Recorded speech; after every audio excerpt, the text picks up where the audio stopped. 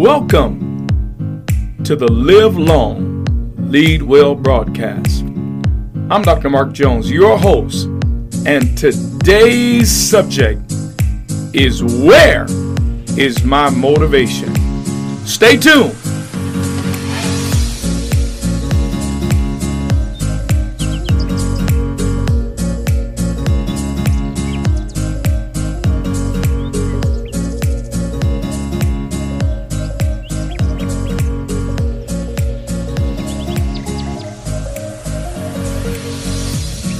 First Corinthians chapter 15, verse 58. Therefore, my beloved brethren, be steadfast, immovable, always abounding in the work of the Lord, knowing that in the Lord your labor is not in vain. Whenever I read that scripture, I like to highlight several things that are encased therein. It says, be steadfast, immovable, and I love these two words, always abounding. I'm here to tell you today that as believers, we should always be abounding in our work, the work that we do for the Lord, whether it's in a secular context or whether it's in the sacred context. We should always be abounding and advancing and doing greater and greater work, whether it's creative or intellectual work, business work.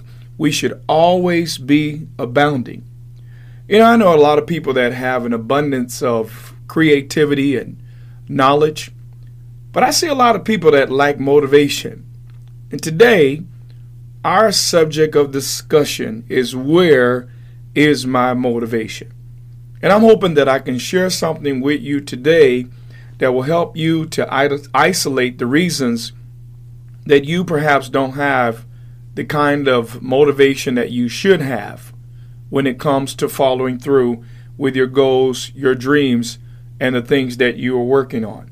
You know, one of the main reasons that many people lack motivation, I call it, is because of a paralysis of analysis. Could it be that you're overthinking things just a little bit too much? You know, I find a lot of people get themselves stuck in their head because they overthink everything. What if, what if, what if, what if? And because they overthink things, they tend to somehow begin to sabotage their ability to be decisive and to be directional and to be determined and to create that kind of momentum that's necessary in order to make them feel like they're moving in the right direction. So be mindful not to overthink things, because in the overthinking, there is an undermining of your motivation. You know, another reason I believe that people lose their motivation is because there's an essence of defeating idealizations that come in because of the things that they're looking at and focusing on. You know, for example, I'm very mindful to not be a follower of bad news. I'm on social media, but whenever people are being negative or the confessions are anti-biblical, anti-God, or when it's things that are being communicated that are of a negative source, I unfollow it, I unplug from it, because those images of defeat and negativity, see, we don't realize, but those are the kind of things that begin to creep their way into your personal experience and begin to undermine even your own motivation. You know, another reason people lose motivation is because there's a lot of procrastination that takes place because many are perfectionists. Now, I want to make a very clear distinction between these two terms, and I really want you to think about it. There's a difference between being of an excellent spirit and being a perfectionist. Those are two very, very, very different things. You know, in the book of Daniel, it says that in this Daniel was found an excellent spirit. Excellence is reflective of our worship of God. In other words, you will see who we worship by how we work. So you see, excellence is reflective. It is a reflective quality.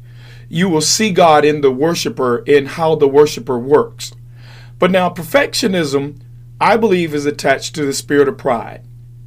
And wherever there is perfectionism, there will be procrastination and also a loss sometimes of motivation. Because if I can't do everything perfectly right the first time, then I'm not even motivated to do anything at all. So all three of those are fatal when it comes to endeavoring to move forward in your life. You know, if you're going to move forward to effective living, then you have to be able to recognize and recover from the deficits that these images in the world have created, images of failure and images that are just not consistent with who we are and what we have been told we can do. We can do exceedingly abundantly above what's going on in the world, because there's an exceeding abundant spirit that's working on the inside of us. We have to also learn to respect process. Because one of the reasons that many people lose motivation is because they don't respect that anything truly worth accomplishing has a process attached to it that most people are not willing to go through. So learn to respect the process associated with your goals, with your dreams, with your ambitions. And speaking of ambition, make sure that we get rid of vain ambitions. You know, and I mean ambitions that in essence are all about the pride of life and trying to become something or to possess something in order to compensate for a lack of understanding our own worth. Okay? We have to also be mindful to get over the fear of pain, the fear of adversity. We need to get over the fear of suffering, because quite frankly, without pain, without adversity, without suffering, without some sense of turmoil,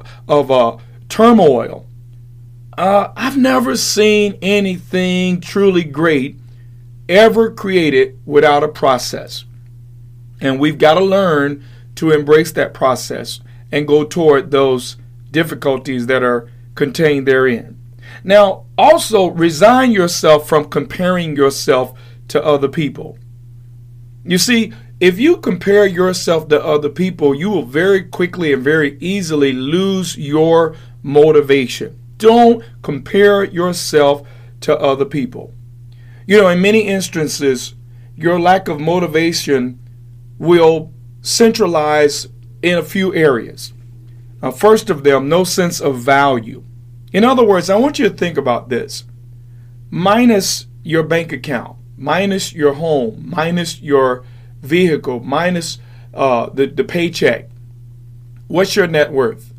What are you worth minus all of the things that most people run after? You see, if your value is attached to material things, or if your value is attached to human accomplishment, then you'll very easily lose motivation if those things are not there. Okay?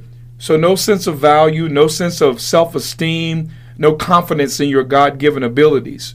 Another thing that will cause you to lose motivation is that you haven't endeavored to become definitive in your goals. What are you aiming at? Write this down. All over the place is not a strategy.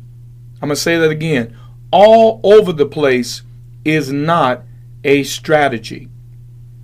You see, another reason that people lack motivation is because they're not feeling that they're making progress. They don't understand that in order to get ahead, listen to this, the best way to get ahead is to get started. Start small, learn how to enjoy small successes, and it's your embracing and enjoyment of those small successes that will constantly cause your confidence to begin to build.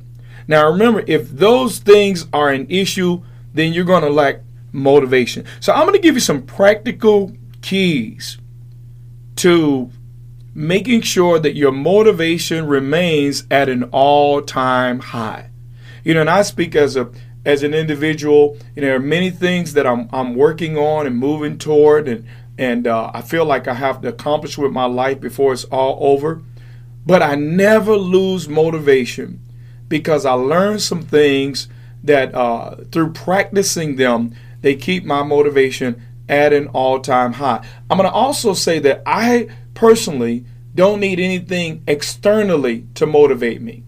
Because when your vision is clear, when your goals are clear, when your purpose is clear, then your motivation comes from an internal source and not external sources.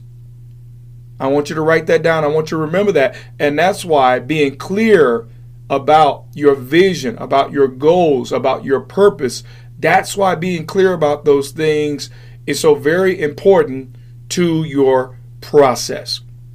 Now, the first thing that I really want you to get a hold of, if you want to keep your motivation at an all-time high, you have to get a hold of your thought life.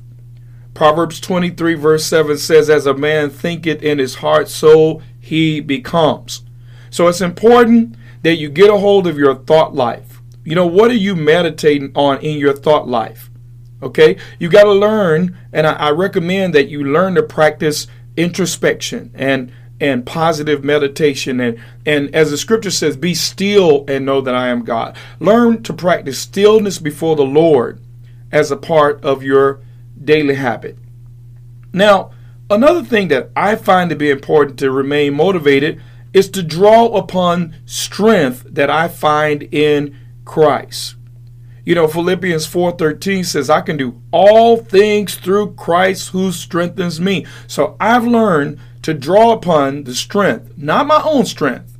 You see, matter of fact, many reasons that believers and those of us that are endeavoring to get things accomplished become frustrated is because we're in our own strength. Frustration is an evidence that you're operating in your own strength and not the strength that source provides. Now, you have to also, if you want to maintain your motivation, you've got to begin to see that God really is with you.